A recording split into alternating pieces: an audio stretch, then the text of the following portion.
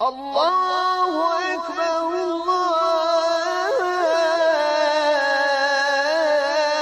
أكبر لا إله إلا الله.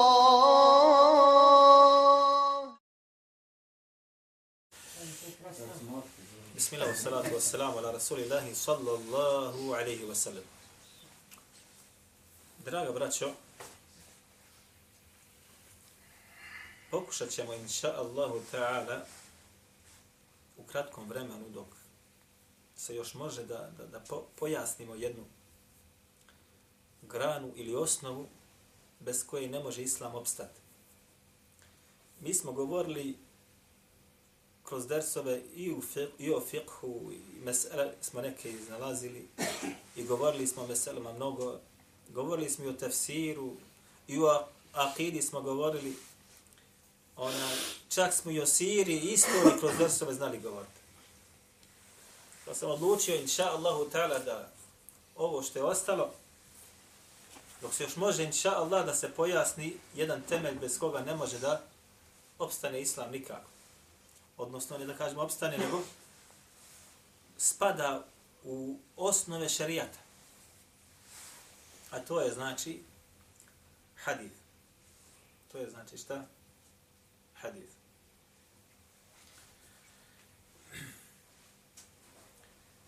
Vi kada budete slušali pravnika nekog, on će govoriti da je fiqh ili šerijatsko pravo najbolja i najjača grana u islamu po pitanju znanja. Kada budete slušali mufessira, on će govoriti da je tefsir najbolja i najjača grana u islamu. I kada budete slušali istoričara, on će to govoriti za istoriju. Kada budete stručnjak u arapskom jeziku slušali, on će pokušati da brani svoju granu, odnosno da je arapski jezik osnova, bez njega se ne može. A ako budete slušali nekoga koji je stručnjak u akidološkim znanostima, on će također da to govori za akidu. Međutim, vjerujte mi, nijedna od ovih grana, niti tefsir, niti fiqh, niti akida, niti istorija, ne može opstati bez haditha. Odnosno, islamski učenjaci kada govori o važnosti hadijske znanosti kažu koliko je, kaže, pravnika zbog toga što nije poznavalo hadijsku znanost pogriješilo u rješavanju mesela ili se poveo za hadithom koji je slab. I koliko je učenjaka u akidi također pogriješilo se povelo za hadithom koji je slab. I koliko je, kaže, učenjaka u istoriji, u tefsiru pogriješilo se poveo, pazite sada, za hadithom koji je slab i koji je lažan. Zašto? Zato što u knjigama tefsira i u knjigama istorije imate najviše slabih i lažnih haditha. Stoga se spasiti može samo onaj koji poznaje detaljno hadijsku znanost, odnosno koji poznaje lanac prenosilaca i koji poznaje sadržaj njegov. Odnosno, nije dovoljno samo poznavati lanac prenosilaca i poznavati prenosioce i njihove biografije, a da ne može da otkrije mahanu koja se može otkriti u samom lancu, niti je dovoljno pamtiti sadržaj sam ako ne bude mogao da nađe skrivenu mahanu koja može da se nađe u samome sadržaju. I mi ćemo našim, inša Allahu ta'ala, druženjima govoriti o ovim stvarima kako bi neko od vas mogao da ovo uzme i shvati i da se ovim koristi. Naravno, nekim od vas će biti teško, ali možda će doći neko ko će ovo moći da razumije nakon vas i ostane zabilježeno. Također, vidjet ćete kako se može prepoznati hadis koji je slab od onoga koji je ispravan. Ili hadis koji je lažan od onoga koji je slab. I tome slično, ali sve u svoje vrijeme. Međutim, alhamdulillah, ihdikum Allahu wa yuslihu balakum.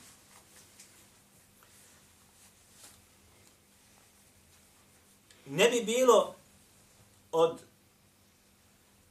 nekoga lijepoga ponašanja da preskočimo prvi temelj, a to je Kur'an.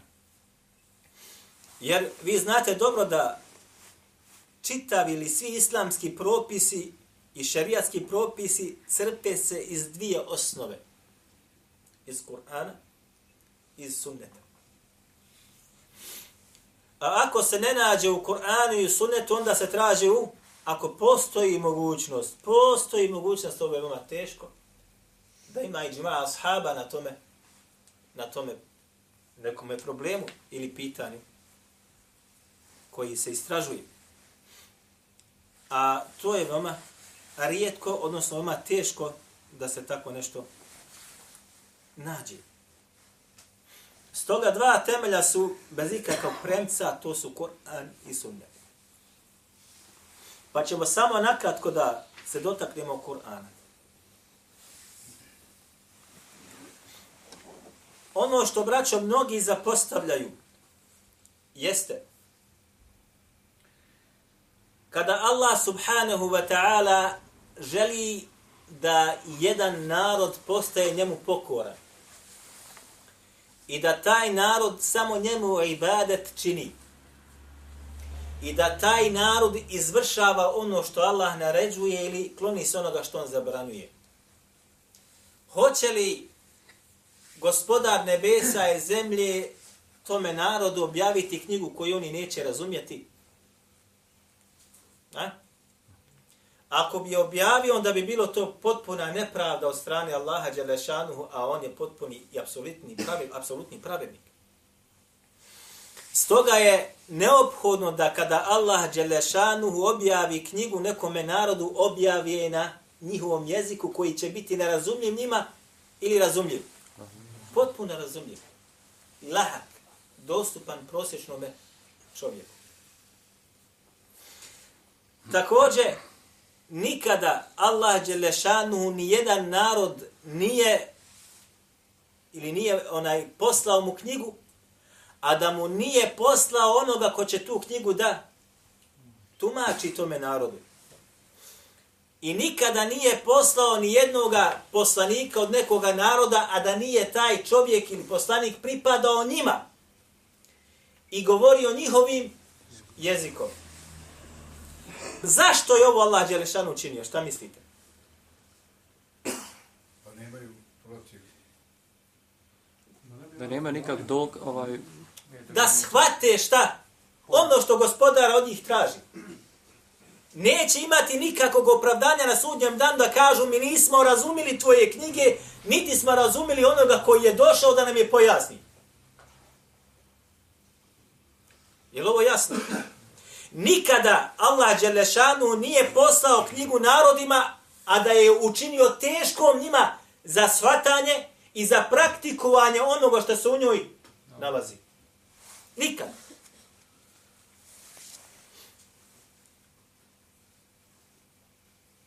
Pogledajte što kaže Allah dželešanuhu u primjeru Musa alejhi selam.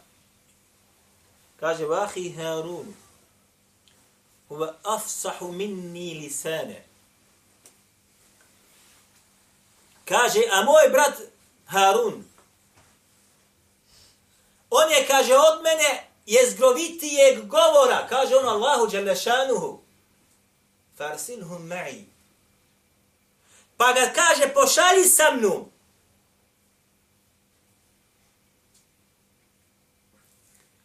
Ovdje, između ostaloga, kada se govori kome da ga pošalje, jedan od govor Mufesira jeste faraonu. A jedan govor jeste da yusaddiqni, da kaže on potvrdi moje riječi. U kirajetu drugom yusaddiqni i yusaddiqun. Ovo su takozvana 3 kirajeta po pitanju ovoga samo izraza. Jedni kažu kako dolazi u izrazu da on potvrdi moje riječi, međutim drugi kako dolaze kirajeti jeste da oni potvrde ono što ja budem govorio. Ko oni? Firaun ili njegov narod. In yakhafu an yukadzibun. Jer ja se bojim kaže da će oni mene utjerivati u laž. Ovdje nama dokaz šta? Gdje on kaže Allahu dželešanuhu pošalji sa mnom moga brata Haruna. Zašto kaže efsahu minni lisana? Jer je, kaže on, šta je zgrovitijeg govora od mene.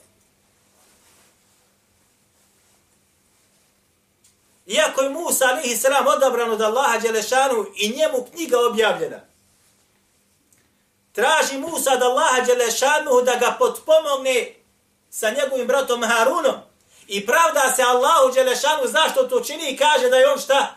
Jezgrovitijeg govora od mene, odnosno on će uspjeti u svome govoru možda bolje da ubijedi ljude i pojasni im ono što Allah dželešanu objavljuje. Odnosno, da ne ostavi ni jednoga čovjeka, a da ne bude razumio govor objave. I ono što Allah dželešanuhu od njega traži ili što mu šta zabranjuje ili naređuje. وَجَعَلْنَا مَاهُ أَخَاهُ هَرُونَ وَزِيرًا. I kaže, mi smo učinili وَجَعَلْنَا مَاهُ njegovog brata Haruna da mu bude šta? Pomoćnik, vezir ovdje znači šta? Pomoćnik. Onaj na koga se može šta? Da osloni onome što mu Allah dželešanu naređuje. Dakle, braćo, Allah dželešanu je između ostaloga i ovaj Kur'an koji je preko poslanika sallallahu alejhi ve selleme dostavio čitavom čovječanstvu, učinio da bude isto također šta? Lahak ili težak.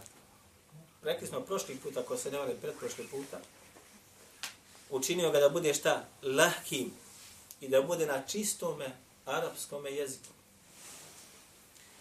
I kažu islamski učenjaci da njega ne može razumjeti i ne može iz njega izvući propise i ne može ispravno da shvati poruke koje su u njemu nalaze, osim onaj koji, kažu, ili Arap, ili, kaže, poznaje arapski jezik. Jer Bosanac ili Turčin ne može da spozna značenje Kur'ana. Kada sluša učenje Kur'ana, ne može da spozna poruke Kur'ana. Ne može da spozna šta mu Allah naređuje, šta mu zabranjuje. Osim da čita prijevod. Je li tako ili nije tako? A to je manjkavost. Stoga je neophodno na muslimanu da spozna arapski jezik da bi mogao da spozna govor njegovog gospodara od onoga što mu je objavljeno. Pogledajte sada. Nemojte, braćo, da se zavaravate.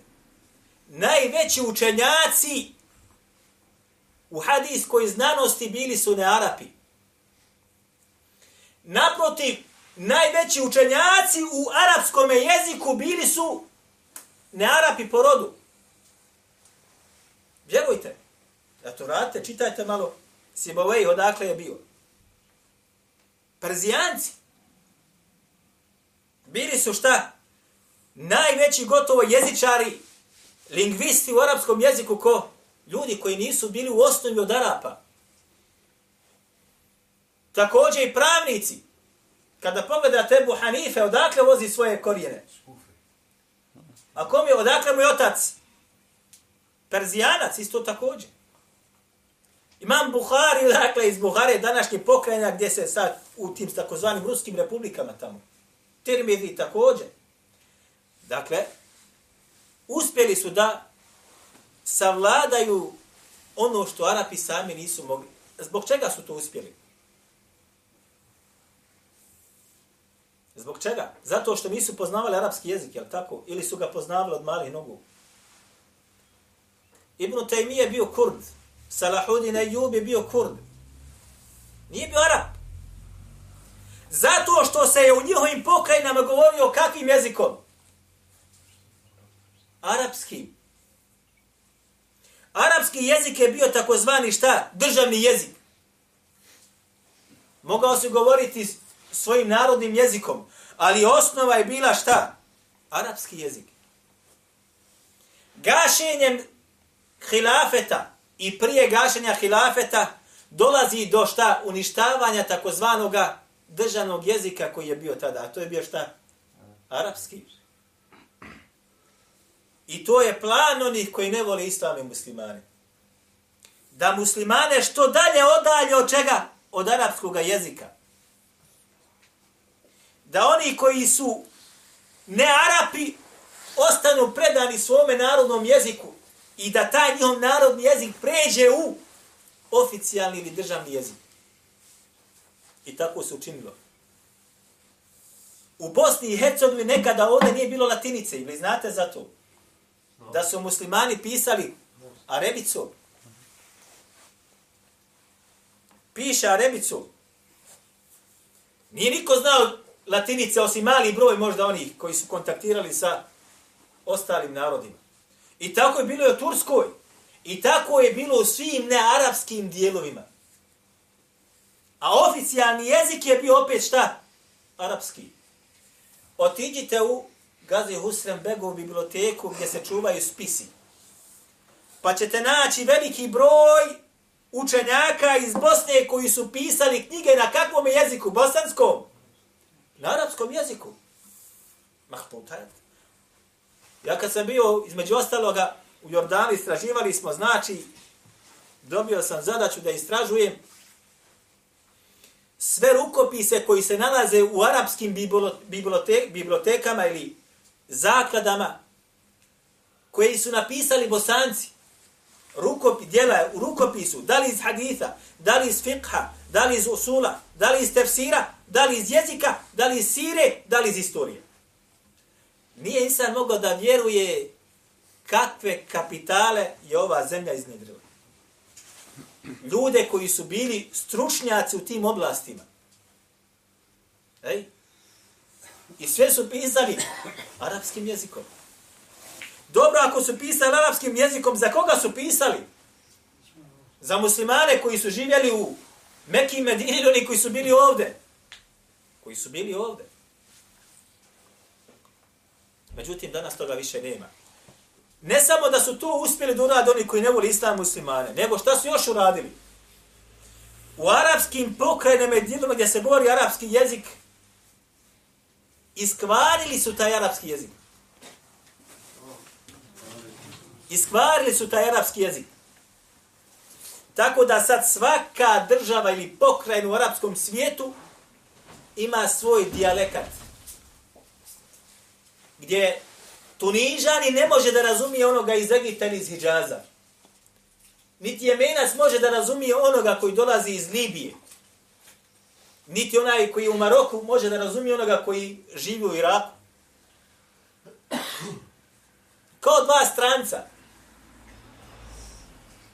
Kao dva stranca, vjerujte mi. A ako govore čistim arapskim jezikom, sporazumijevaju se normalno. Ja sam znao, braćo moja draga, doživjeti to da mi kaže Arapi, profesor arapskog jezika, sa svojim dijetom ne priča arapski, a sa mnom ja sjedi sa mnom, a sa mnom priča arapski. Pa mu ja kažem, zašto za svojim dijetom ne pričaš arapskim jezikom? Kaže on meni, pa tako i tako i tako. Između ostalo, kaže, Muhidine, ja, kaže, kada bih pričao arapskim jezikom, kao što pričam s tobom, meni bi se, kaže, moji svi smijali. Šege bi, kaže, pravili sa mnom. Ovo je cilj i želja koga? Onih koji ne voli islam muslimane. Da one koji govori čisti arapskim jezikom, da ih što više udalje od čistoće arapskog jezika. Druga stvar. Vi znate za granu nauke koja zove teđvid. Teđvid jeste šta? Nauka o ispravnom čitanju ili učenju Kur'ana. Mi sad muku mučimo, je li tako ili je tako? Da ga naučimo. Koliko puta smo ga uradili ovdje? Jesmo ga savladali? Priznajte. A koliko puta smo ga prošli? I opet ga nismo savladali. I opet griješimo. A znate li da ashabi nisu učili teđvida nikada? Niti je bio potreban. Niti Arapi tog vremena nisu imali potrebe za njim. Jer, kako sam slušao najveće stručnjake u qiraetima. Kažu, Arapi su, kaže, govorili ovako kako je Kur'an objavljen. Men ja'mel, nisu govorili men ja'mel, nego su odmah upotrebljavali pravilo idgama. Jer tako je govor, kod njih bio. Nakon miješanja sa narodima koji su ne-Arapi, osvajanja koja se dogodila, greške koji su počeli da ljudi ubacuju, onda se morala da razvije i grana koja se zove šta? Teđvid. Kako da insan pravilno ispravno uči Kur'an. Dobro. Zatim, da bude nevolja najveća. Vi znate, braćo, da su svi narodi prije nas koji su bili, kojim je Allah Đelešanu poslao knjige. Te svoje knjige šta? Iskrivili. Ili su u njih nešto dodali, ili su iz njih nešto izbacili. A rekao je Allahu poslanik sallallahu alejhi ve sellem da će njegov narod i ovaj umet da slijedi narode koji su bili prije nas uz pedalj po pedalj, stopu po stopu, pedalj po pedalj. U svemu, kako kažu islamski učenjaci, u vođenju idare ili politike države i u vjerskom poimanju života. Pa se mora dogoditi da se i kod nas nađu izrodi koji će pokušati da Allahu Đelešanu knjigu šta? Izmijeni. Mora.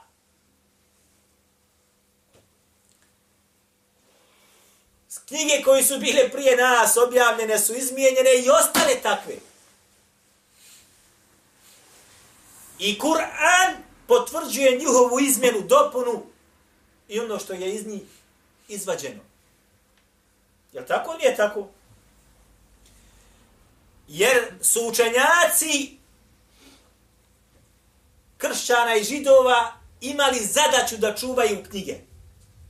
Pa je nisu šta izvršili. Jer su oni bili ti koji su je mijenjali za nešto što malo vrijedi.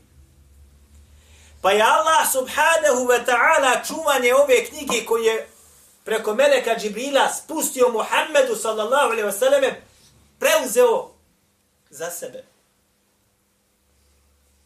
Inna nahnu nazzalna dhikra wa inna lahu lahafizun.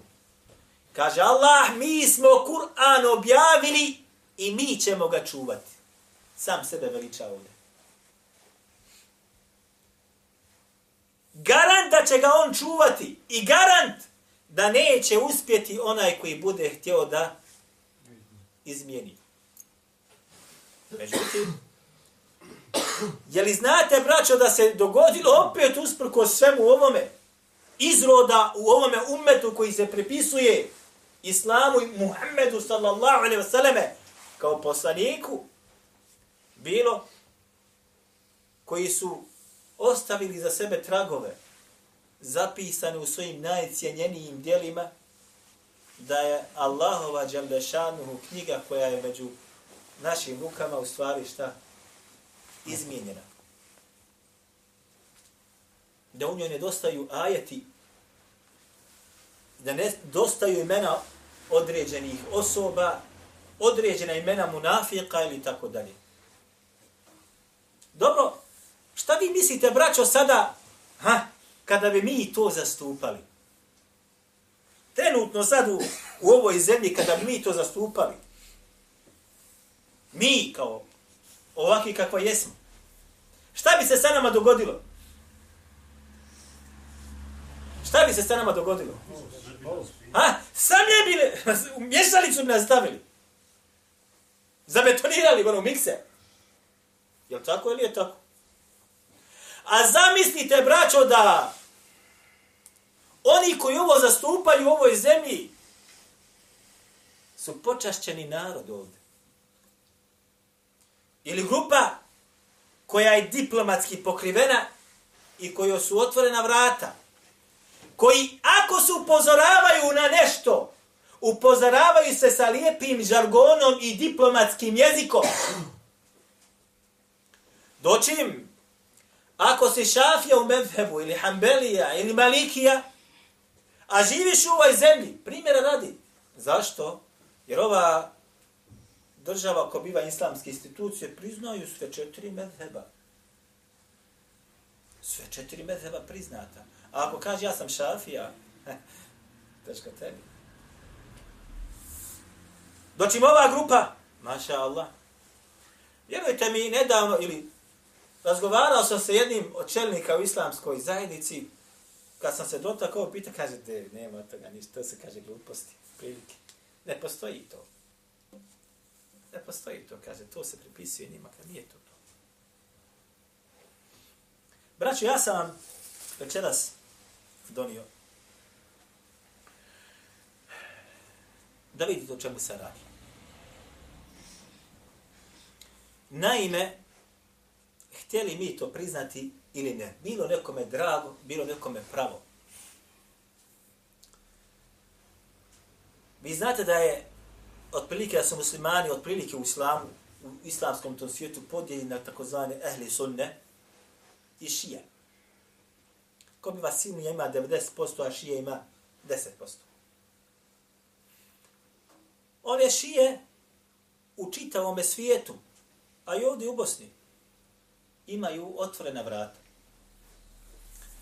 A njihovih 30 najvećih učenjaka u svojim najelitnijim dijelima opće prihvaćenim kao temelji u šijskom učenju navode da je Kur'an iskrivljen.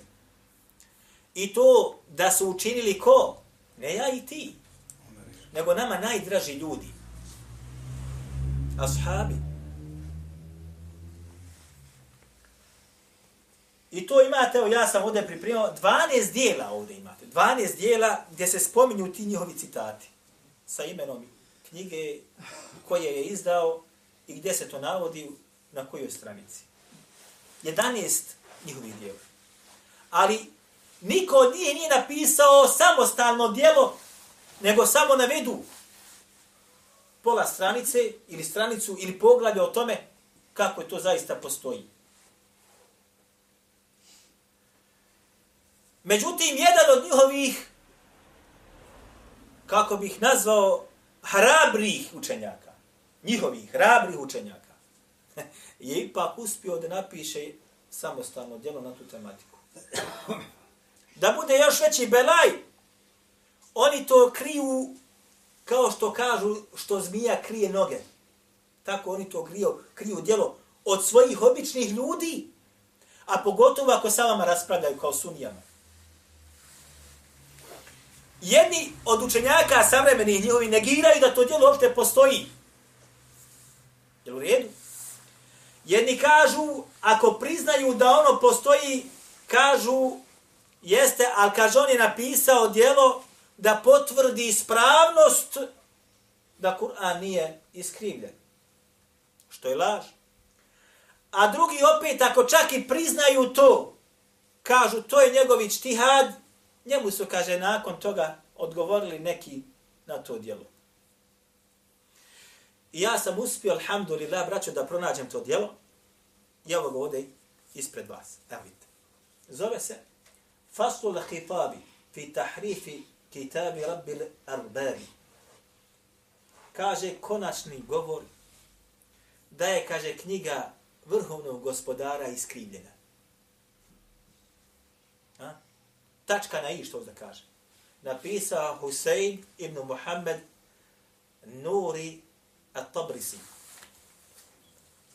Ovaj Nuri at-Tabrisi, ovo djelo štampano, znate gdje? Šta mislite gdje? U Iranu štampano. Ko je rekao to? Ja. Ahsen, štampano u Iranu, iranska štampa. Ovdje sam donio samo prvu stranicu, drugu, koju ću vam malo pročitati, i posljednju. Inače ima alhamda čitavo. Evo i posljednja. Djelo je napisano 1298. godine po hidžri. ima 341 stranicu. 341 stranica ko biva nekog dokaznog materijala da je Kur'an knjiga koja je iskrivljena. Šta mislite da mi tu knjigu napisali? Ili neko od učenjaka koji mi smatramo, ali Imam Buhari da je on napisao? A? Ne se. Zaboravio sam, subhanallah. Ne se. Danas sam skinuo sa interneta sa jedne stranice El Hadi. Šijska stranica, skinuo sam biografiju ovoga autora. Da im što oni kažu o njemu. Oni ga smatraju da je najveći stručnjak za hadijske znanosti kod njih u vremenu u kojem je živio. I dali su mu naziv Ajetullaha. Jedan od islamskih učenjaka je napisao odgovor na ovu knjigu od Ehli Sunneta vel Džemata. I detaljno je došao sa njegovom biografijom šta su sve spomenuli oni o njemu. Znate šta je rekao? Kaže, bio sam jednom u Asbahanu. U Iranu je bio. Posjeti. Nije mu bilo u namjeri da on traži ovu knjigu. I kaže, bio sam na jednoj od pijaca njihovih i došao sam do jednog starog, kaže, čovjeka koji prodaje knjigu na arapskom jeziku. Pa sam tražio, nađu, kaže, ovu knjigu. Ovu knjigu nađu. Pa sam, kaže, pitao koliko košta, pa me, kaže, gledao, hoće mi je prodati ili mi neće prodati? Hoće li prodati, neće li prodati, pa sam ponudio cijenu, pa mi je, kaže, dao. Odmah sam, kao otišao u hotel, da otvorim, da vidimo šta se tu nalazi. Pa sam, kaže, ustao i napisao sam, kaže, odgovor. Braćo, on odmah na sljedećoj stranici, nakon uvoda, odmah sljedeća stranica, druga. Kaže između ostaloga. Kaže, hada l-kitabu l-latifu, sefaru šarifu, amiltuhu fi ithbati tahrifi al-Qur'ani wa fadaihi ahli al-đuri wa al-udvani. Kaže, ovu sam, kaže, knjigu koja je, kaže, tako lijepa, tako dobra, časna. Kaže, napisao da potvrdim fi ithbat da je, kaže, Kur'an iskrivljen. Nije pisao ni za šta drugo. I s ovim se on hvali. A Allah kaže da je on ovu knjigu učinio šta da će biti čuvana s njegove strane. A on se hvali da je uspio da dokaže da je ona iskrivljena.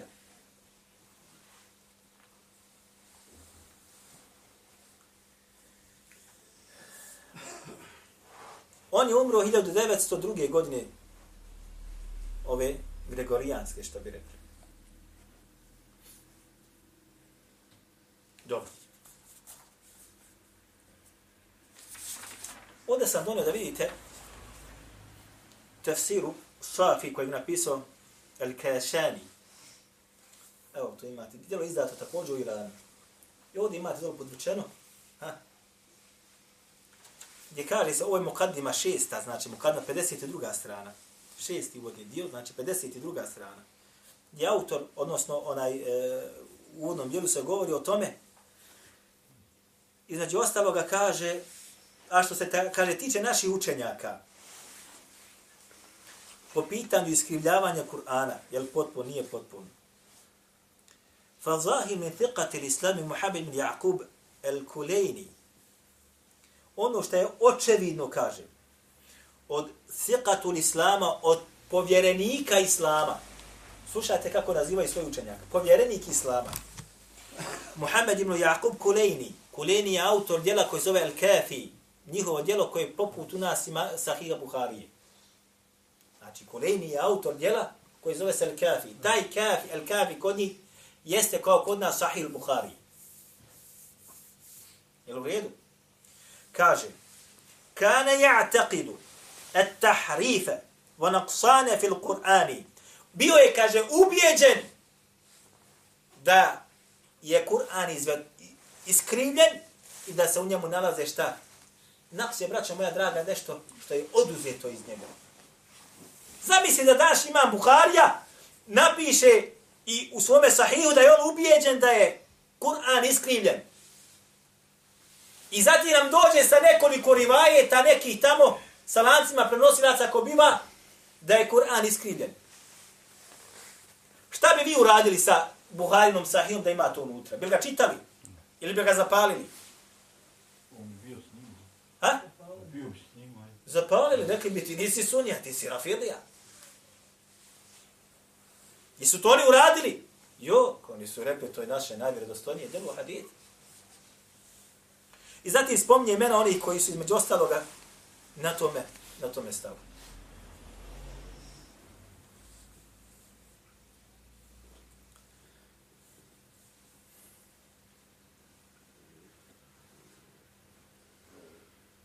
Ovo je, braćo, po pitanju Kur'ana. S tim, da je kod ehli suneta došlo do jednog drugog oblika iskrivljavanja. Od onih koji nisu šije. Ko zna o kakvom se obliku tu radi? Tumačenju. Odlično. Radi se o tumačenju jasnog Allahovog dželješanuhu govora. Gdje su određene frakcije u islamu, određene ajete tevilili ili tumačili shodno svome medhebu stavu koji posjeduju. Pa su Haridžije određene ajete koristile u svoje svrhe, kako njima paše i godi. Pa su Murdžije određene ajete koristili u svoje svrhe, kako njima paše i godi. Pa su Kaderije određene ajete koristili kako njima paše i godi i tumačili. Pa su Džebrije određene ajete koristili kako njima paše i godi. Pa su Mu'tezile određene ajete koristili kako njima paše i godi. Pa su Maturidije određene ajete koristili kako njima paše i godi. Pa su Eš'arije određene ajete koristili i tumačili kako njima paše i godi. A zatim, nakon toga se pojavila određena sufijska učenja koja također određene ajete uzimaju kako njima paše i godi. Zatim su se pojavile i pravne škole nakon ovih akidoloških škola koje su također određene ajete usmjeravali u svoja pravna rješenja kako njima odgovara, da bi samo došli do određenog cilja koji je, znači, da bi zadovoljio njihove shvatanja, ovako bih rekao. Stoga da bi insan mogao da prozre sve ovo, šta podrazumijeva se govorom Allaha dželešanuhu u onim ajetima koji su dvosmisleni i zbog koji su se razišli, mora da poznaje ovu sad drugu osnovu. A druga osnova jeste hadith. Možda će neko od vas da kaže, dobro, poznavanje ove druge osnove nije bitno po pitanju tumačenja određenih ajeta od strane ashaba, tabi'ina, odnosno generacije selefa. Je li bitno ili nije bitno? Je li mora poznavati hadijsku nauku? Mora. Kao što poznaje lanac prenosilaca do Allahovog poslanika, alejhi salatu wassalam, i otkrivanje mahana u lancu, mora poznavati također lanac prenosilaca i otkrivanje mahana do ashaba ili tabi'ina. I mora poznavati također od te rivajete, odnosno sadržaj te rivajeta, ako u sebi ima određenu mahanu ili ima određenu šta? Mahana ili šudud, nastranost. A ovo može samo da prepozna, braćo, ko? Stručnjak u hadijskoj nauci. Neku večer sam slušao Ebu Ishaqa el-Huwainija, jednog od najvećih eksperata živući još uvijek u hadijskoj znanosti, koji kaže da on poznaje, on, kaže, otprilike, kaže, 50 živućih ljudi koji su stručnjaci u ovoj znanosti u islamskom svijetu. Kaže 50. Je li to puno ili to malo? Ha? Malo već. To je kapljica u moru. Kapljica u moru. Ti ljudi će pomrijeti. Šta će se onda dogoditi? Jel vi znate, braćo, da u Bosni ja znam samo jednoga? Samo jednog znam. Ja ga nisam nikad vidio, ali sam čitao diplomu, ja sam to govorio prošli put, ako se ne važem. Čitao sam njegovu diplomu. Zove se Abdullah ibn Muhammed. Ejva. Sin Hafiza Porče. Ja sam čitao diplomu koju on dobio. Između ostaloga se kaže da je zapamtio Buharin Sahih. Zatim razliku koja se nalazi kod imama Muslima, to je 2. Razlika koja se nalazi kod Abu Davuda, to je 3. Razlika koja se nalazi kod imama Tirmidija, to je 4. Razlika koja se nalazi kod Nesaije, to je 5. Razlika koja se nalazi kod Ibn Mađe, to je 6. Ona je Muvetu od imama Malika, Sunan od Darakutnija i razlika naravno koja se nalazi kod u Musnadu imama Ahmeda. 9. Samo jedan je takav u Bosni. Tako ja znam. A takih u svijetu ima ne znam koliko, ali nije mnogo. Ali da budeš stručnjak u prepoznavanju i lanaca i mahana koji mogu da budu u njemu ili u sadržaju samome, takvih, kako kaže sam Ebu Ishaq al-Humeni, ima, kaže, oko 50-ak, nema više. Kako onda da insan prepozna i sačuva se i da drugog ne odvede u zabludu i propast? Zato ćete naći da je kod muhaditha najmanje bilo grešaka u ispravnom vjerovanju ili akidi. Najmanje grešaka u ispravnom vjerovanju akidi je bilo kod muhaditha. Zato kad otvorite hadijska djela, odnosno kad otvorite djela u akidi, ja ću vam reći između ostaloga, djela koje je napisao između ostaloga Kitabu Šarija, primjera radi. Hafid Ađuri.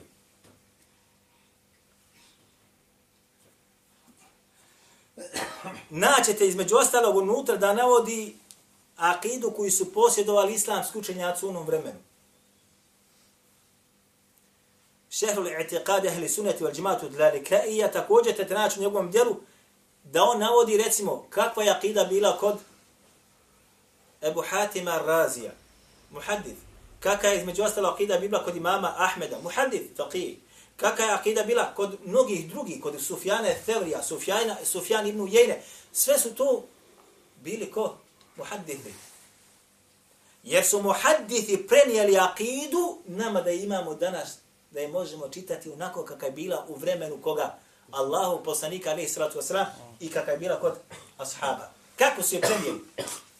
Pamćenjem sa lancima prenosilaca kao što se prenosi hadis. Zato ćete naći da je najmanje grešaka po pitanju shvatanja akidskih mesela bila kod učenjaka haditha. I sva starija hadijska djela koja govore o akidi napisana su na ovu tematiku, na ovaj lanac, poput svih drugih djela koji govore o hadithu. Što ja prvi nisam znao. I mi, kad smo izučavali tahavijsku akidu, nemate lanca prenosilaca, nemate za svaku meselu lanac prenosilaca, nemate tamo rivajeta da mi je pričao ovaj od onoga. Nego imate samo poglave i to se znači onda rasprava ispod toga se vrši. Dok insan nije sjedio pred učenim i dok nije insan dobio u ruke ono što je dobio, pa je vidio, subhanallah il-azim, kakav sam neznalica po ovom pitanju bio. Svaka akidska mesela ima svoj lanac prenosilaca. Svaka. I svaki opis određenih zalutalih skupina koji su u islamu također se nalazi u tim knjigama sa lancima opet prenosilaca. A da bi shvatio jel taj sadržaj ispravan, opet moraš poznavati šta? Hadijsku znanost. Odnosno, bez nje ne možeš da makniš. Sad još sa trenutak da se vratimo na tefsir, da se vratimo na istoriju. Braćo moja draga, vi imate danas oštampane tefsire na arapskom jeziku, na engleskom jeziku i na bosanskom jeziku. Gdje se naveden određeni ajet, pa zatim kaže značenje dole njegovo se navede. Imate, znači, štampani tefsira savremenih učenjaka, gdje on tefsiri tumači taj govor. A imate takozvani tefsire, tradicionalne tefsire, gdje se određeni ajeti tumače s čime? sa hadithom ili sa govorom nekih od ashaba ili tabi'ina. Takvih tefsira, jačih tefsira, imate 3 samo. Jači da su. Tefsir Taberija, tefsir od Ebu Hatima Razija i tefsir od Abdurazaka. Ta 3 tefsira imaju lance prenosilaca svoje do određenih ajeta. Odlično. Ali opet, u tim tefsirima, pogotovo u tefsiru Taberija, nalazi se hiljade, braćo, slabih ili lažnih rivajeta. A da bi to opet znao, opet moraš poznavati šta? Opet hadijsku nauku.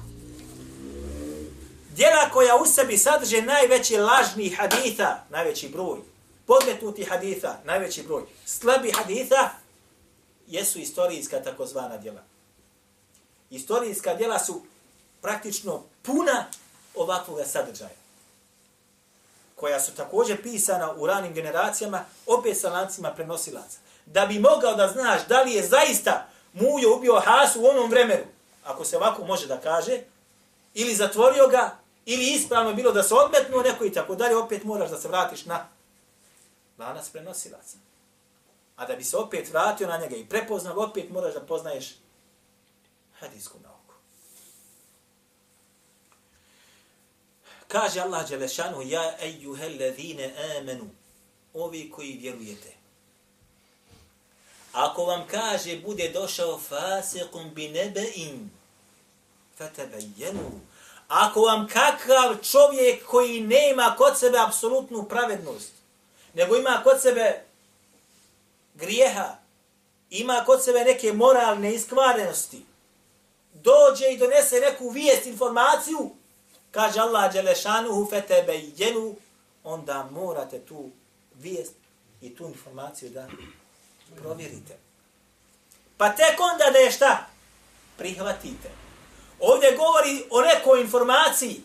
A šta mislite kada vam neko dođe sa informacijom koja se tiče vjere Allahove? Kako mora insan o tome da vodi računa?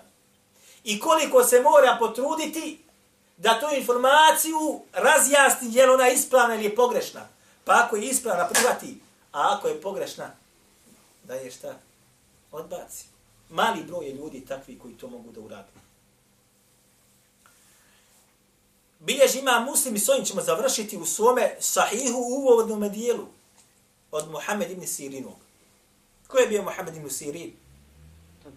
Tabi'in, učenik koga između ostaloga? Jednog od najvrednijih ashaba. Ha? Enes? Ejva. I on me dženazu klanjao. Muhammed ibn Sirin mu je klanjao šta? Dženazu. Kaže, lem yekunu yes'alun anil isnadi. Kaže, nisu, kaže, prije, koji su bili prije njih. A ko je to bio? Ashabi. Nisu, kaže, pitali za sened, za lanac prenosilaca. Nisu pitali, samo ako bi neko rekao Allahu poslanik sallallahu alejhi ve sellem, odmah bi šta? Dobro obrati pažnju i pamti tu informaciju. Sve dok, kaže, nije se dogodila fitna. Pa kad se dogodila fitna, šta su onda radili? فَيُنْظَرِ إِلَىٰ أَهْلِ سُنَّةِ فَيُؤْخَذْ حَدِيثُهُمْ. Kaže, pa ako bi bio onaj koji govori, rekao je Allahov poslanik kod pripadnika sunneta, ehlu sunne, od njega bi se, kaže, uzimao hadith. Šta god da kaže. Da je rekao Allahov poslanik, sallallahu alejhi ve sellem, ne treba ti lana, što bi rekli mi. وَيُنْظَرْ إِلَىٰ أَهْلِ بِدْعِ. I kaže, pa bi, kaže, ako bi došao haber od novotara, ne bi se, kaže, od njega uzimalo što bi govorio. Zbog čega? Zato što su oni izmišljali i lagali, dodavali i oduzimali od haditha. Pa bi se govor takvih onda uzimao šta? Pod lupu, da li je ispravan ili nije. A ehlu bid'a u njegovom vremenu, ili novotar u njegovom vremenu su bili ko? Haridžije, murđije, kaderije, džebrije, šije ili rafidije. أقول قولي هذا واستغفر الله لي ولكم. Ovo je braćo uvod